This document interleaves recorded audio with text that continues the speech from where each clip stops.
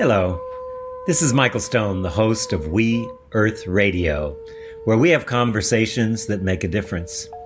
We're committed to bringing you leading-edge thinkers in the areas of environmental restoration, social justice, conscious evolution, and spiritual fulfillment. In our programs, we look for positive solutions to local and global issues that leave you touched, moved, and inspired to action. Our weekly guests include local and global experts and concerned citizens working together to heal the wounds that separate, alienate, and marginalize people.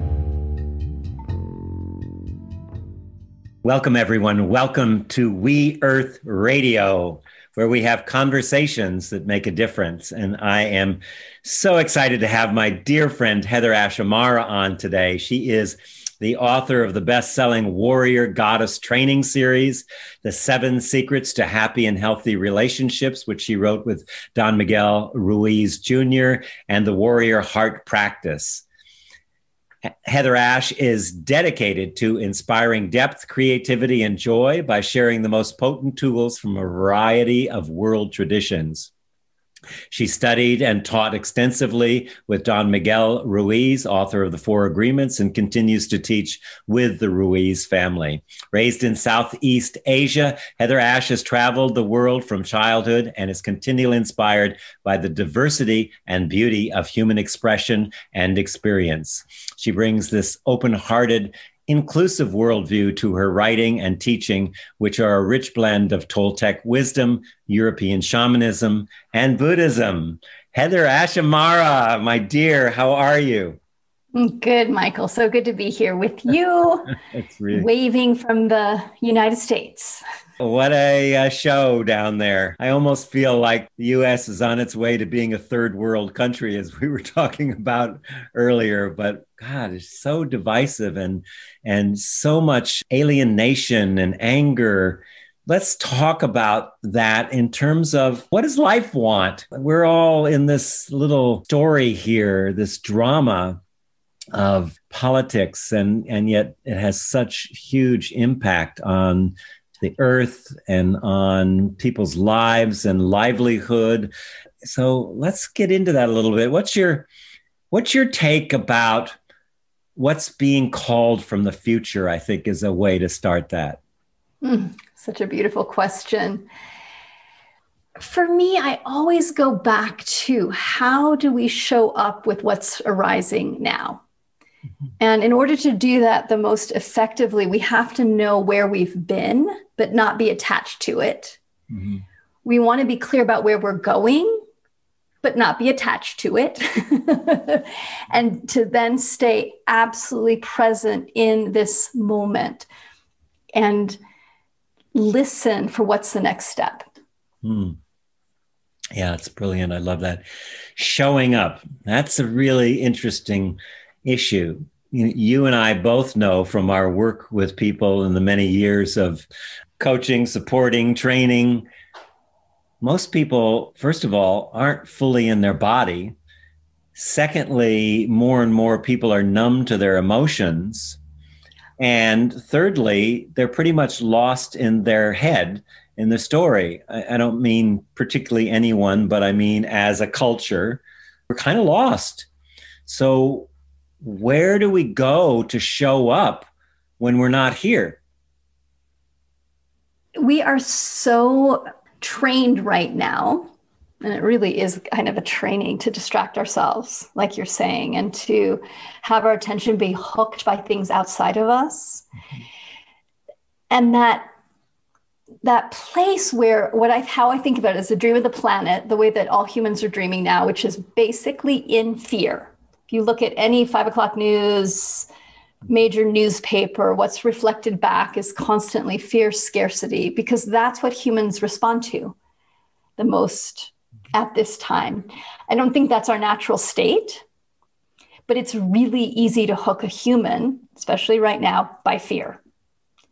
And as humans in this time, it's really our responsibility to decide over and over again, where do I want to put my attention? Where do I want to put my energy? And we can live our lives being basically manipulated by the outside world or surrendering up our own agency so that we do what we think we're supposed to do, or what we're being told to do, whether that's conscious or unconscious. Or we can make the choice of, I want to fully live my life. I want to stop distracting myself. I want to stop avoiding. I want to land in the center of this being that I am, this precious being that I am, and have choice. Yeah. And that choice then gives us the capacity to connect with our own inspiration, our own creativity, our own sense of joy, and be able to, I always think about it that I want to be able to make decisions from my inspiration and my presence rather than from my past and fear. Yeah, that's so good. Now, when I'm listening to the listening of the audience a little bit and tuning in, particularly in the first part you said, what I notice is that we're far more focused on what we don't want than what we do want. And that perhaps one of the things that we need to focus on is the question of what's essential. We're born, in spite of what the Catholic Church and St. Augustine say about original sin and that we're born bad. When I look at a baby, I have no evidence of that we're born bad.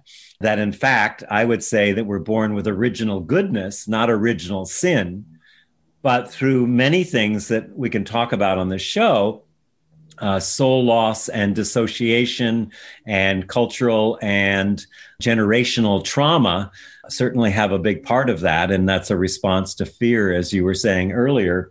But just to begin with, you asked a question that I loved. You were saying, well, let's talk about aligning with life. Well, let's see how that lines up with what's essential for us. What is it that's really, if we were going to die this week, what would we make sure that we did? And to be in that relationship all the time. Yeah.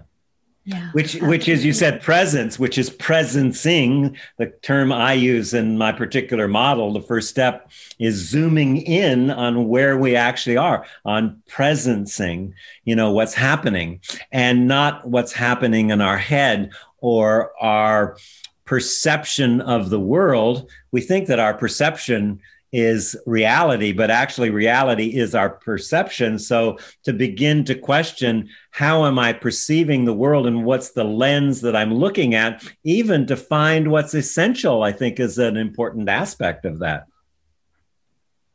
Absolutely.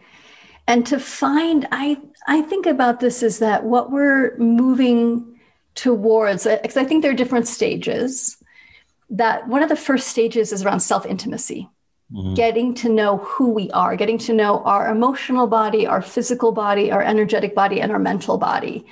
And we tend to put our focus on the mind. What's my mind up to? And discount or repress or ignore or dramatize our emotions, our relationship to our physical body and our energy.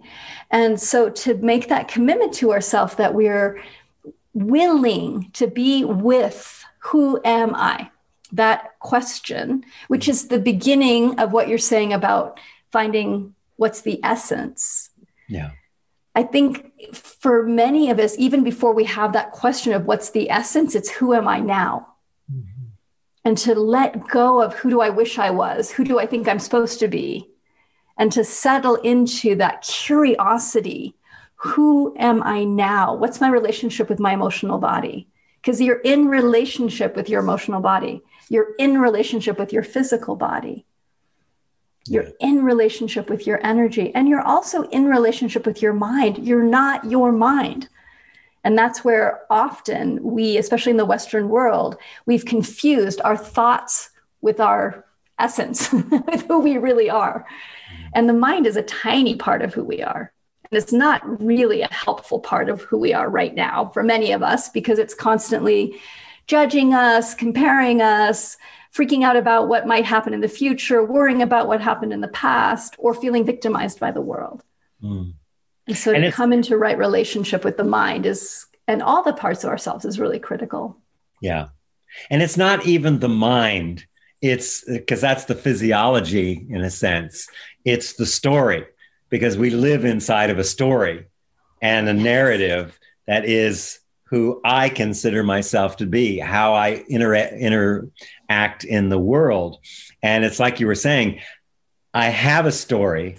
I have this mind that creates story, and we can get into talking about how it gets created. But like I have a hand, but I'm not my hand. I have a story, and I'm not my story. And so to really go into this question, the ancient question of who am I, as a constant questioning, and really realign ourselves with the neglected part, because for most of us, the mind has had a coup over the heart. The heart is really the strongest organ, and electromagnetically is like 5,000 times more powerful than the mind. And yet somehow we've had a coup here, and the mind has taken over the heart, and the heart and the emotions and the physical body have become servants to the mind rather than becoming aware of the body and servants to the heart. So this question really, did you know the Ridwan School? Did you ever do anything with them? Mm-mm. Ridwan School was a school that they took questions like this, and you would sit for hours and repeat it back. Who are you? Oh, I'm this. Who are you? I'm that. And you would just do that. And it's amazing what happens when you have a question. It's like Rilke, the letters to an artist, that don't try to answer the question, live into the question, and then perhaps someday you'll find the answer. But the importance is not closing it down. It's like, when we name something, we go from a wave of all potentiality to a particle, and then we freeze that particle in time and space. If we can ask that as an open question, then we're constantly generating this moment now rather than being concerned about the remembered past and the imagined future, which don't even exist because they all are in the present. The presence, the past is just frozen past in our body in the present, and the imagined future is a story that we make up, but it's always in the present that's being happening. Absolutely. Yeah. And the present is going to contain discomfort, conflict, joy, grief, confusion. Yeah. And I love what you're saying is that it's not about the fixed, I'm going to be in the now and it's going to be fixed, or I'm going to understand who I am and it's going to stay that way for the rest of my life. Like it's a wave. And so for me, the question is, it starts off with who am I now? And that we go through the layers of what's my relationship with these different aspects of myself, and learning how to witness, which I know is both core for both of us in our work, is that we learn how to witness ourselves with love, with compassion, with empathy, of this human that has a lot of training, domestication, trauma, generational trauma, that we carry all of it, but that we don't have to carry any of it. Yeah, we not only don't have to carry it, we actually need to integrate it, which is the aspect. And when you say, I just have to jump on that because you're saying about the discomfort. When I teach meditation workshops, invariably somebody will say something like, Michael, I used to be so good at meditating. I did this, 10 years ago, and everything was positive and serene, and I felt so good afterwards. And now I sit down on the mat and just wild stallions are running through my head and my body's shaking and I have all this stuff and I want to get back to where I was. No, you don't want to get back to where you were. You've already done that. Those things that are coming up that are uncomfortable are portals to the very essence that we're looking to have. So if we can lean into them, like you say, witness them, the same term I use in the work that I do, we become witness. And who's witnessing? That's consciousness itself. because you can witness yourself. So are you two people? No, you're become a witness to that. And in that, those parts that are frozen parts of ourselves, the unintegrated, fragmented parts from our life now, from our family, and from our ancestors, and from our culture, are all, we're carrying those. And it takes a lot of energy to keep all those things down in the unconscious. So when a discomfort comes up, it's like, can I lean into it? Can I love my discomfort right now? Can I really explore it and see, oh, there's jewels in here. There's just vast treasures inside this discomfort. If I can actually go in and focus, inner presence, it's not just the outer world, it's the interiority that we need to be responding to now to transcend the huge myth of separation that we're all living inside of, that there's, we're always othering. There's those people, and then there's our people, or there's me and there's you. And I would say that the vast majority, if not all suffering on the planet is born of this false belief, this lie in separation. And the way that we've really separated from ourselves, which then causes us to separate from others. Mm-hmm. Yeah. And it's a journey. It's not, I just need to do this one or two things and then that'll fix it and then I'll be done. It's that realization. I think that on the spiritual path or on the healing path, one of the biggest turning points is when we really begin to understand. And I think this is true for everything. I need to become sustainable in my relationship to the journey in my inner world and the journey in the outer world. Because I'm a firm believer in that we want to be doing both. We want to be cleaning up and clearing and healing our inner, the beliefs, the agreements, the places that we're carrying, the hurt, that we're learning how to stay steady with ourselves, not abandon ourselves. And that is such a beautiful journey. And it's a journey. It's going to take time. And so how do we become sustainable for that journey? How do we have great patience, great perseverance, great compassion for ourselves, and let go of, I need to fix it now. Let go of, I'm broken. Let go of, I'm going to compare myself to everyone else instead of doing my own healing work, and really settle into, I'm with myself in the long haul. Yeah. And to do the same thing in relationship to the world.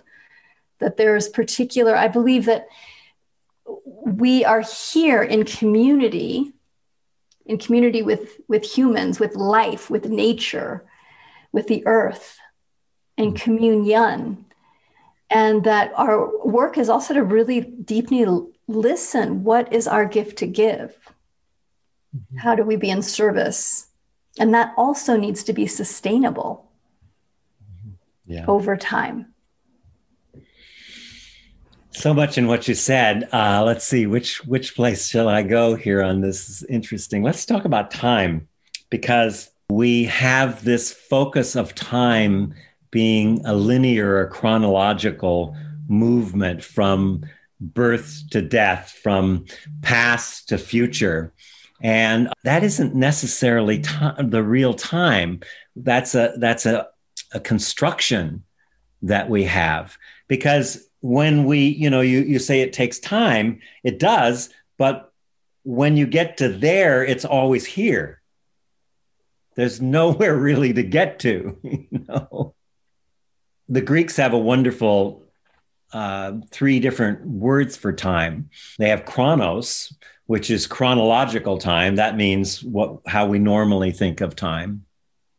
Then they have time, which is kairos. And kairos is an interesting conception. Kairos is more like the right time, like the fruit is ready to be picked. Or when I talk about the emergent future, often I'm talking about that kairos time. Like if you get really still and you listen, you will know exactly what the future, what needs to happen to to be present in the future in this time. And then the third one is eon, which is like the whole sea, that time, the waves are the events that are happening and moving, but there's the time is all time. Or in physics, it's time is not separate from space. You have space-time. There's no separation. It's space-time.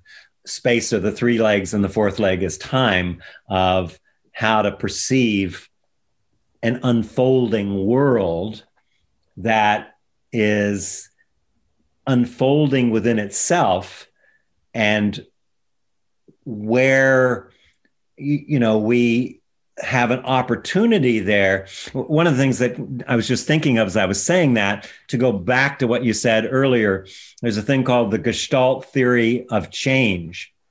And that says just exactly what you were saying, that you don't change by being someone you're not.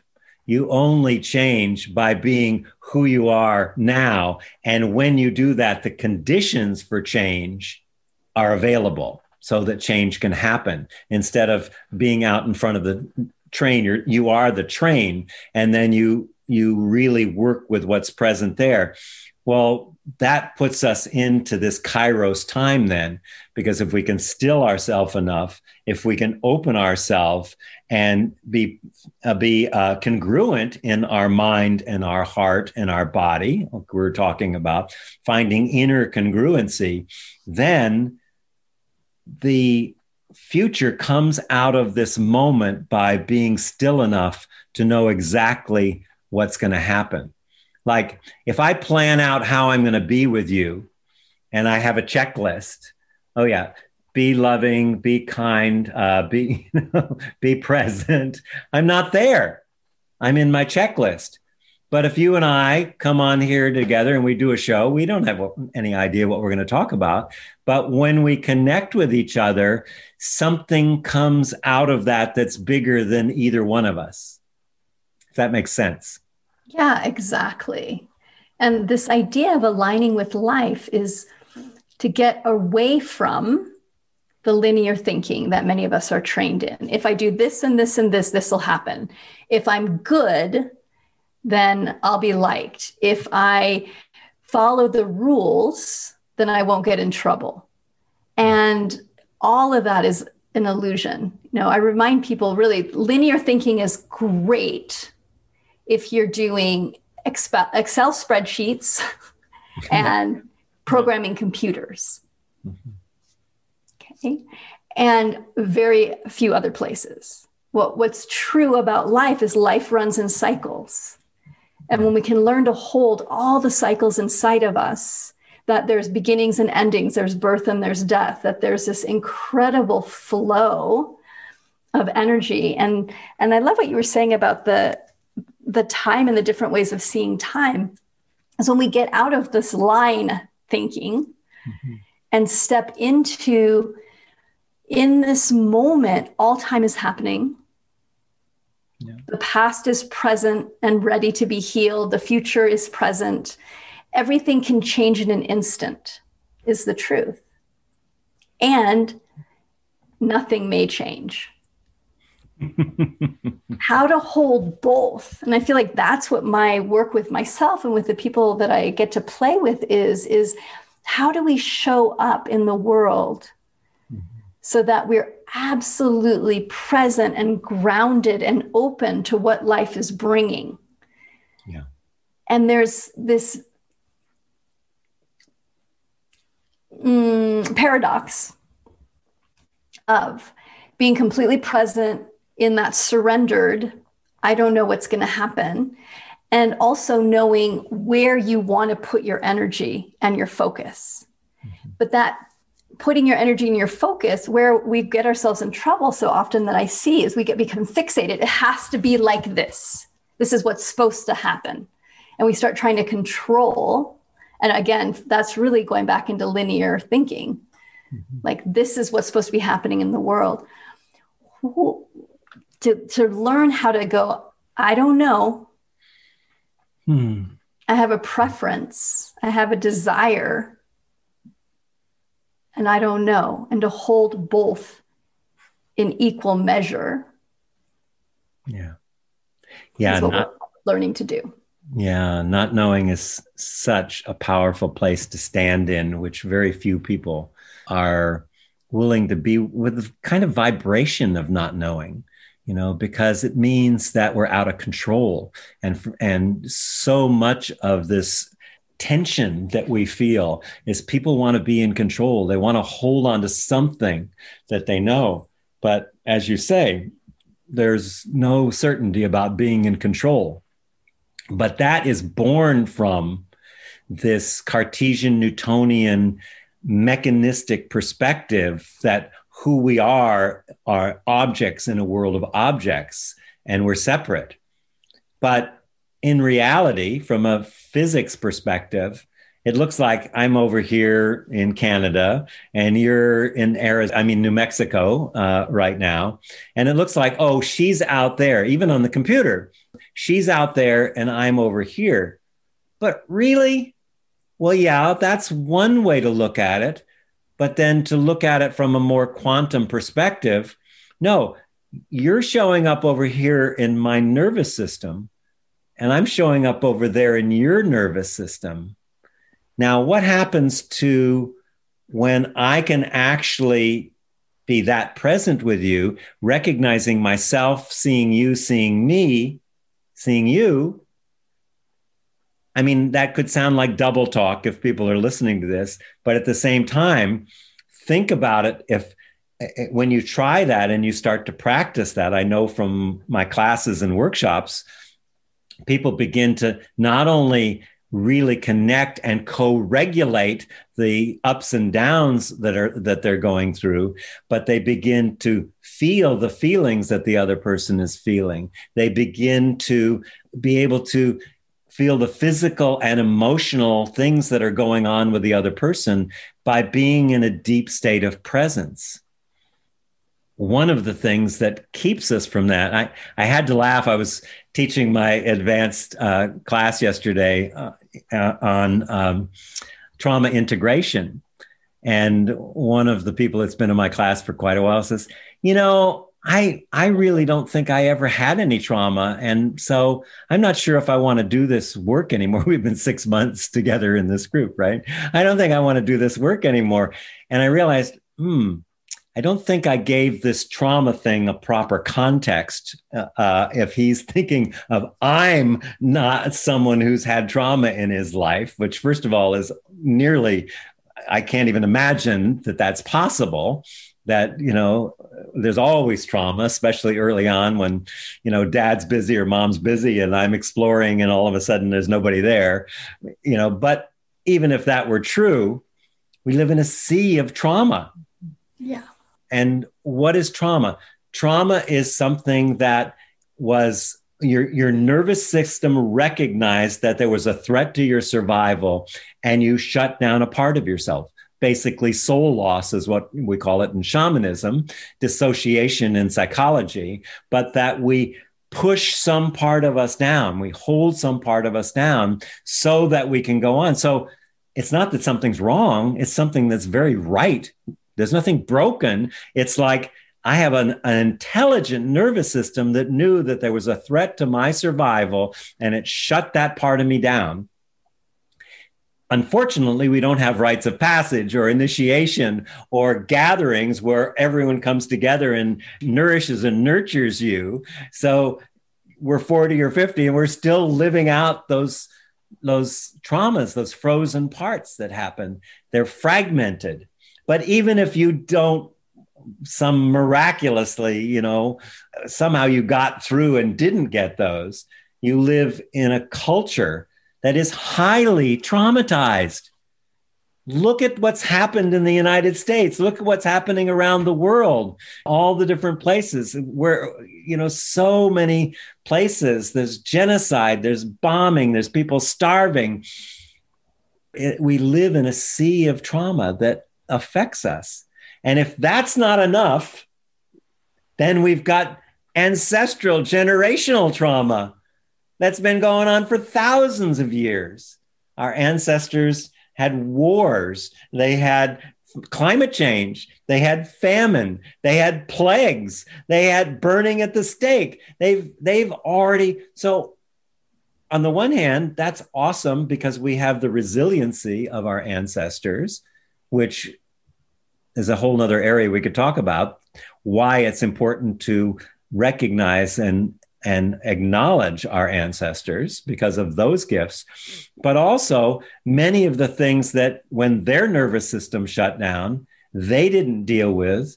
And so that's been passed on. And so to go back to the meditation and someone sitting there and all of a sudden their leg starts twitching or they can't stay or there's, well, that in effect is a good thing because you've made enough space within and around you that the nervous system says, I think I can let this part peek out a little bit. I think maybe this thing about Black Lives Matter, maybe I can lean up against it and really see what it means. Maybe this thing about inequality or social justice or the fact that we have killed the native people, genocide. These things all live in us. And in order to develop compassion, we need to unfreeze those parts and integrate them by loving them, by cultivating that caring.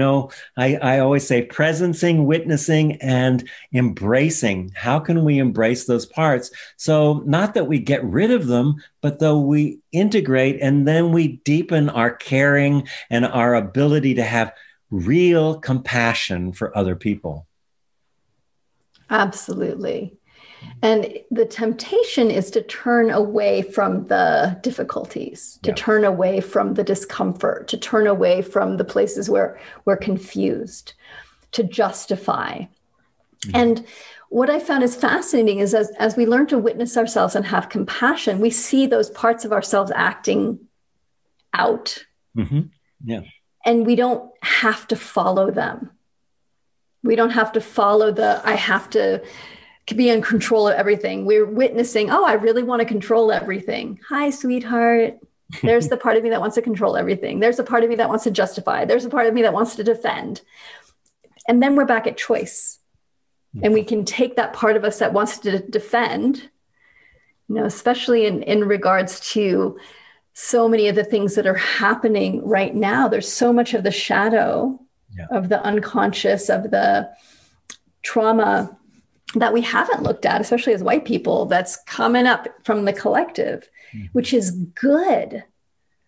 Now, I love this image of that when you really want healing, when you pray for healing, what you're doing is you're pouring water into the vessel of your being. And the same thing that happens when you're meditating, you're pouring water in, and there's all this unconscious gunk in our system, and the water comes in, and of course the gunk starts rising.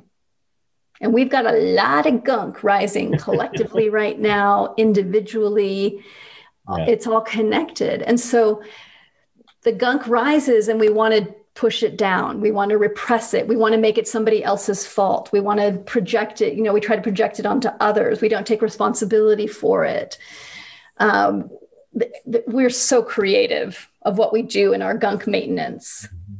Yeah. And to really heal, to really come back into alignment with ourselves and life means let's let the gunk rise, understanding it's on its way out. Yeah. It's on its way out. And how does it move? By being witnessed, by being held in love, by being held in a safe space of deep witnessing so that it can clear. And so often we're so yearning, we all, I think, are so yearning to be seen, to really see ourselves.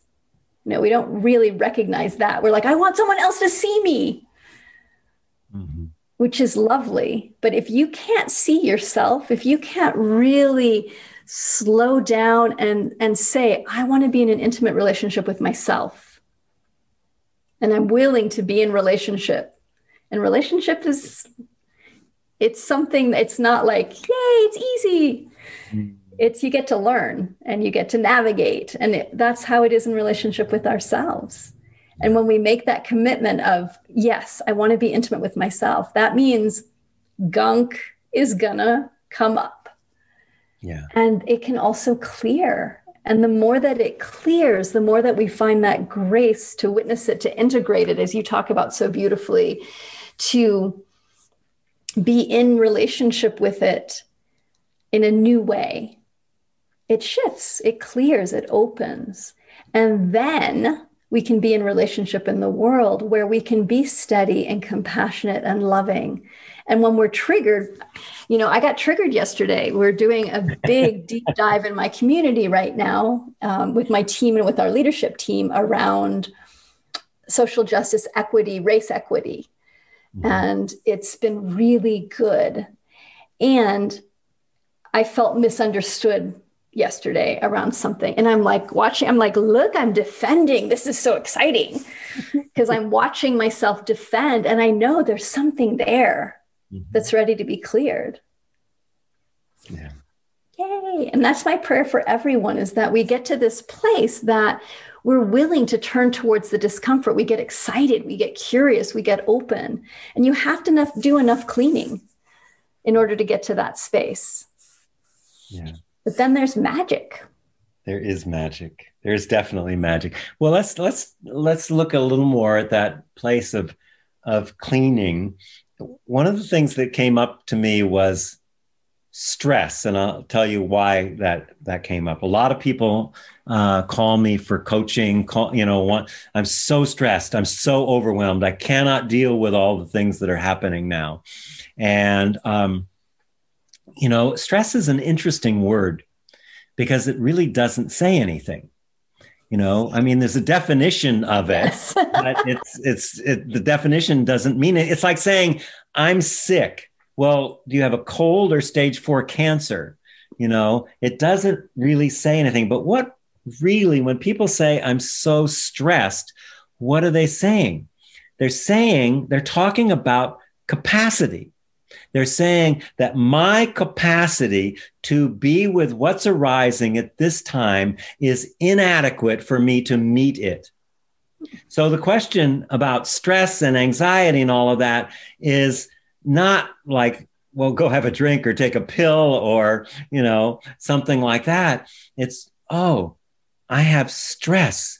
This is an opportunity, just like you said, for me to go in there and to look and see, what is it that's contracted in me that limits my capacity to be with what is, which is the issue.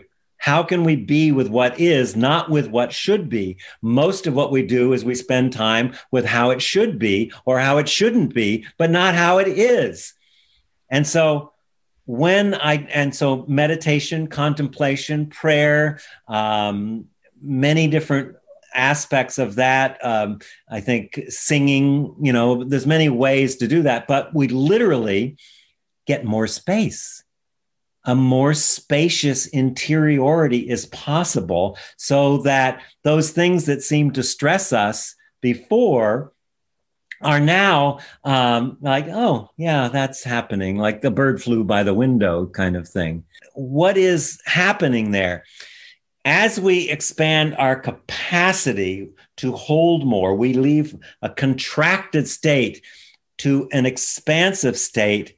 There's a stimulus, a trigger that happens that is a reminder of one of those frozen parts of ourselves that's been dissociated or suppressed through our nervous system.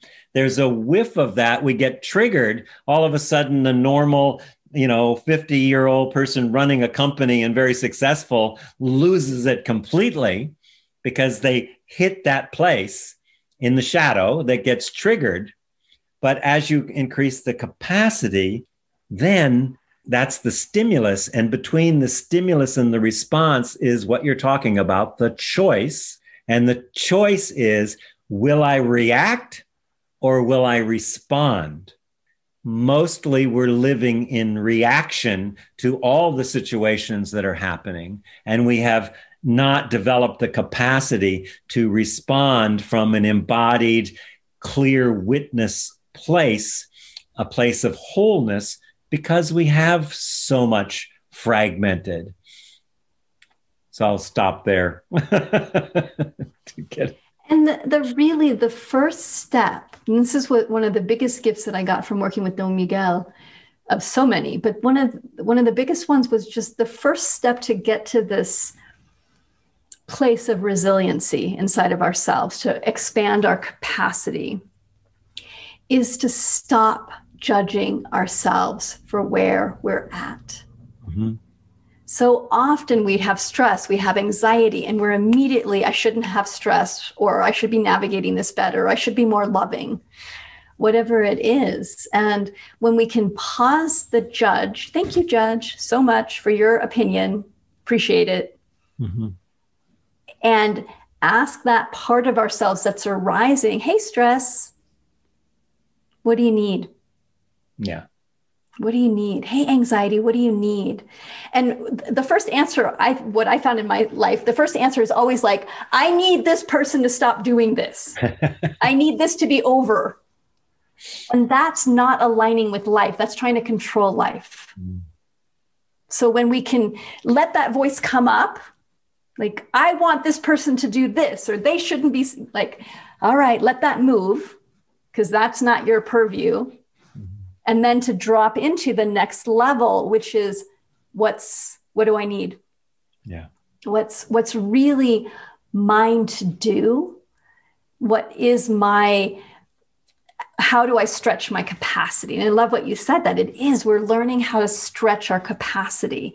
And I always think about it as that what we're learning how to do is open to the closure, open to the discomfort, open to the fear. And that's a body thing that we learn. Yeah. So most of us are so habituated to, there's something I don't like, I close to it. Mm-hmm. Yeah. Yeah, it's so true.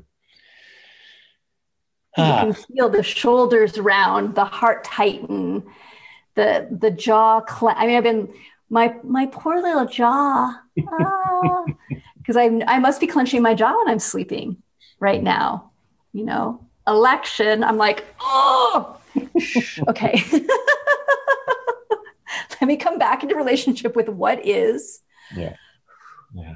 Yeah. And so we can check the body to see, how am I doing? Am I closing? Am I tightening? Or am I opening to what is, opening to the fear? And opening doesn't mean everything's great, I feel loving, I'm compassionate, is great. Sometimes you're opening to the anxiety. Mm-hmm. Mm-hmm. It's that opening to the anxiety, to the fear, to whatever's arising, where you're now aligning with life. This is what's arising. And we can then go beneath it to tap into our own resources, because we all know what we need.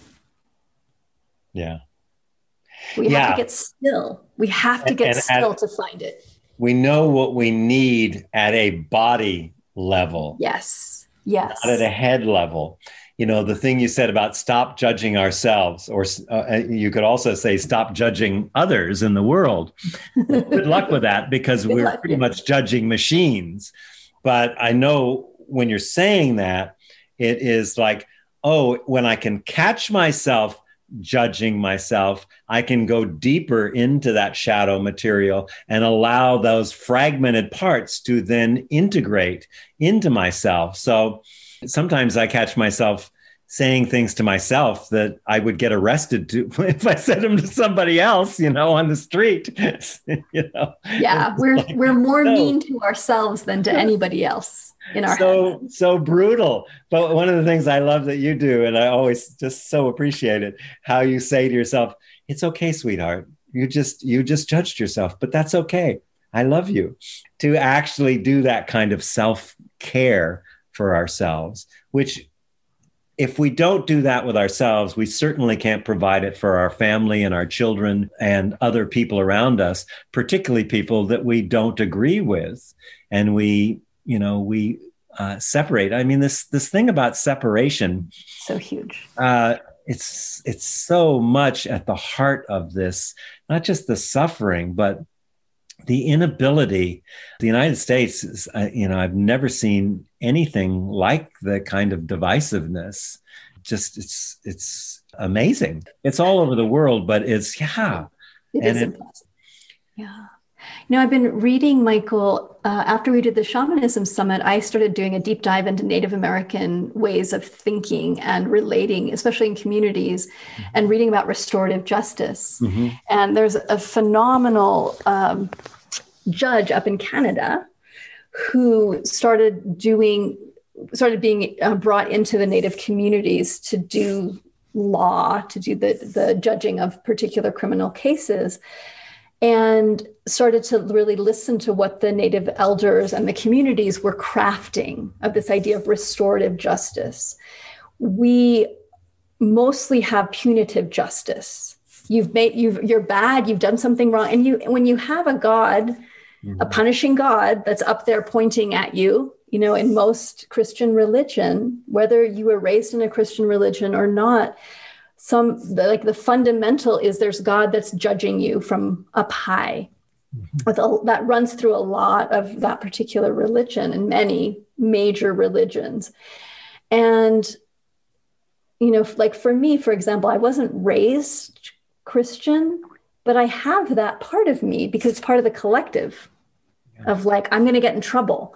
So this punitive justice piece is so familiar. And in the Native traditions and indigenous cultures, when there was a problem with one person, it wasn't you're the perpetrator and you're the victim. It was, we have a problem in the community. Let's bring everybody in. And how do we restore justice here? And it was this beautiful problem. It's such an epic book because it was this judge going through his own Western mind to really unlearn. And there's so much that we need to unlearn. And I see that's what we're seeing in the United States right now, especially, is that the divisiveness doesn't get better. It gets worse. And we're at this point now where families are being split apart. People have tremendous hatred. I mean, it's like the old feud between, the McLeods and the whatever. Like it's this extreme that my prayer is that we've come to this extreme. We can go, all right, this is not sustainable. We have to figure a new way to do it. So this idea of bringing everybody together and really looking at what are the needs that all of us have. Yeah. That's so important. You remind me of a story that Louis Malmadrona, I don't know if you know Louis's work, but wonderful work. I highly recommend it. The Coyote series. He's a Stanford grad, PhD psychiatrist, but he's also a Lakota, and he writes about. He's basically really into what stories do, but.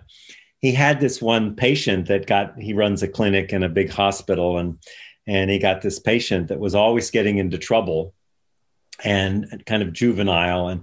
And so he gets sent by the authorities to have to be, go through psychiatric review. And so Louis, starts talking to him. And the first thing he says is, "You're not going to help me, doc. Nobody's ever, been able to help me. And you're not going to be any different than that." And he said, "Oh, okay." And so he's talking to him and he says, at the end of the session, he says, "I'd love to get together with some of your friends and have them come and let's have a conversation together." So this guy was a really smart ass, and he goes out. And he doesn't have a lot of friends, but he gets 50 people that he knows. And the next week he comes back and they have to go into the waiting room, of the hospital. And they've got 50 people and he gets in a circle. And Louis says, "Well, let's talk about John." So all of these people say different things about John. And they kind of, there's the law enforcement people, there's the priest, there's the, neighbor, there's the, all these different people come together. And so they have this meeting and then, the next week they decide we'll do it again the next week. But John doesn't show up, but the 50 people show up. And they end up doing that for several months, every week coming together and talking about John. And John gets better but he never comes back to another. He totally transforms, but he never comes back to another meeting. But the law enforcement kind of got some empathy for him, and the priest kind of recognized the reality of how he's being, and the neighbor, and they all kind of found this communal, empathetic feeling. And like I said, he was in their nervous system then, even though he wasn't there. And so that healing took place. And I think I'm really clear from the work that you and I do with groups that that's where the real opportunity is, to get together in groups of people discussing these issues authentically, openly, in an embodied and emotional way, not in a head thing to fix anything, but to find, you said community, common unity, to find common unity, and particularly in the people that we don't agree with. Absolutely. And it's foreign in a lot of ways to how we've been trained. And we're in such a powerful place right now of getting to redo a paradigm. And we're in a very patriarchal, very judgment-oriented, power over paradigm, and we're in a shift. And anytime you shift from one paradigm to another, it's messy. And here we are, it's very messy. And we can look at it as this is a terrible thing, it's awful, this is the worst of the worst. Or we can go, all right, here we are. Yeah. The mess is up on the table. And to bring that, I so believe what you shared is that they've done, I've seen this in my own life, and scientists have now backed it up, which, science is great for that. But that if you have a group of people that are saying that person's stupid, even if they don't say any language, but they hold energetically, that person's not smart, they're not doing well at their job, they're not succeeding, that person will get smaller and smaller and feel more and more that they're not doing their job. But if the same group of people is like, they've got this, they're doing it great, again, doesn't even have to be verbal, but holds that energetic, I see you, you're doing a really good job, the person will start to thrive. Yeah. So how do we do that? Even when there's people we don't like, even when there's people that we really struggle with. And it's not about, like not seeing the harm that they do. Yeah. It's about seeing the harm, but also realizing the harm is happening because there's been harm done. How do we bring the compassion in and make the boundaries that need to happen? So this isn't like, oh, I just have to love fully and I never have to make any boundaries and everything will be okay. Because sometimes you got to make boundaries. You have to say no. You have to take specific actions. But you can make the boundaries from a place of compassion and a place of love. And that, I feel like, is what we're learning how to stabilize in our being and in our nervous system, is that deep care for each other and understand we're all out of balance. And the way that we're going to get back into balance is by doing it together. Yeah. And that there's a lot of different ways of thinking and perceiving that. And when we let ourselves go, all right, let's go look at what the Indigenous people have been up to. Yeah. Let's go look at other creative ways of navigating the world. We then start waking up that wisdom inside of us. And letting go of Western thinking and the model that we've been in is the only and best way, because it's not. It's one way. Yeah. Yeah, so true. As you were talking earlier, I was thinking, yep, the shift has definitely hit the fan. It's so true. Here we are. I mean, I love it. People are like, I want a revolution. I want things to change. And now they're like, wait a minute, what's happening? This is not okay. I'm like, here we are. Doesn't look like you thought it looked like. And that's what aligning with life is. It's understanding that it ain't going to look like what we think. It's not all like bunnies and really pretty. And no, we're all going to be holding hands and singing Kumbaya. It ain't going to look like that. No.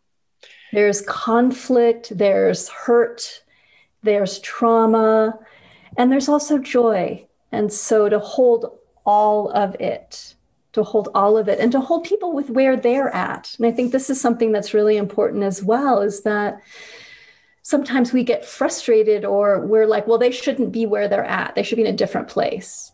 And that always is linked directly, I found, to I should be in a different place. And the more that I've really been like, this is where I'm at right now. I might want to be someplace else. I might want to wish I had a PhD in this, whatever this thing is, but I'm in first grade right now. And so let's be in first grade and learn and evolve and support myself from a first grade place. How do I get out of kindergarten? Yeah, I'm just crawling in this area. And that you can have a PhD in one area and be in the first grade in another area. Absolutely. Yeah. And I think one of the skills, and we're getting towards the end of the time here, but I think one of the skills that we recognize as essential is listening. And I think it's important to recognize that mostly we don't. Perhaps we don't at all. Because if I'm listening, I'm often preparing my rebuttal. Okay, do I agree or do I not agree with you? Or I'm like, oh, she reminds me of my aunt. My aunt died. What were you saying? Or we're distracted and thinking about what we need to, there's just so many things that interrupt listening. And I have trained myself, being with Gabrielle Roth for 40 years, to listen with my body, not with my head. Learn to listen with your heart and your body. And that's one skill. And we got about 2 minutes left. And maybe you can name one more skill to add to that you would recommend that we cultivate. I love that skill, listening with the body. And I'd say the other one is opening, which is directly connected to the listening of keep opening to what's happening now, period. Yeah, that's beautiful. Heather Ashamara, my love, it is so good to be with you and to share you with all of our people that are listening to this show. It's just a delight. I hope we do it again really soon. Me too, Michael. It's always wonderful to jump in with you and see what's going to come out. So thank you for all the gifts that you share and for your beautiful heart. Thank you. Much love.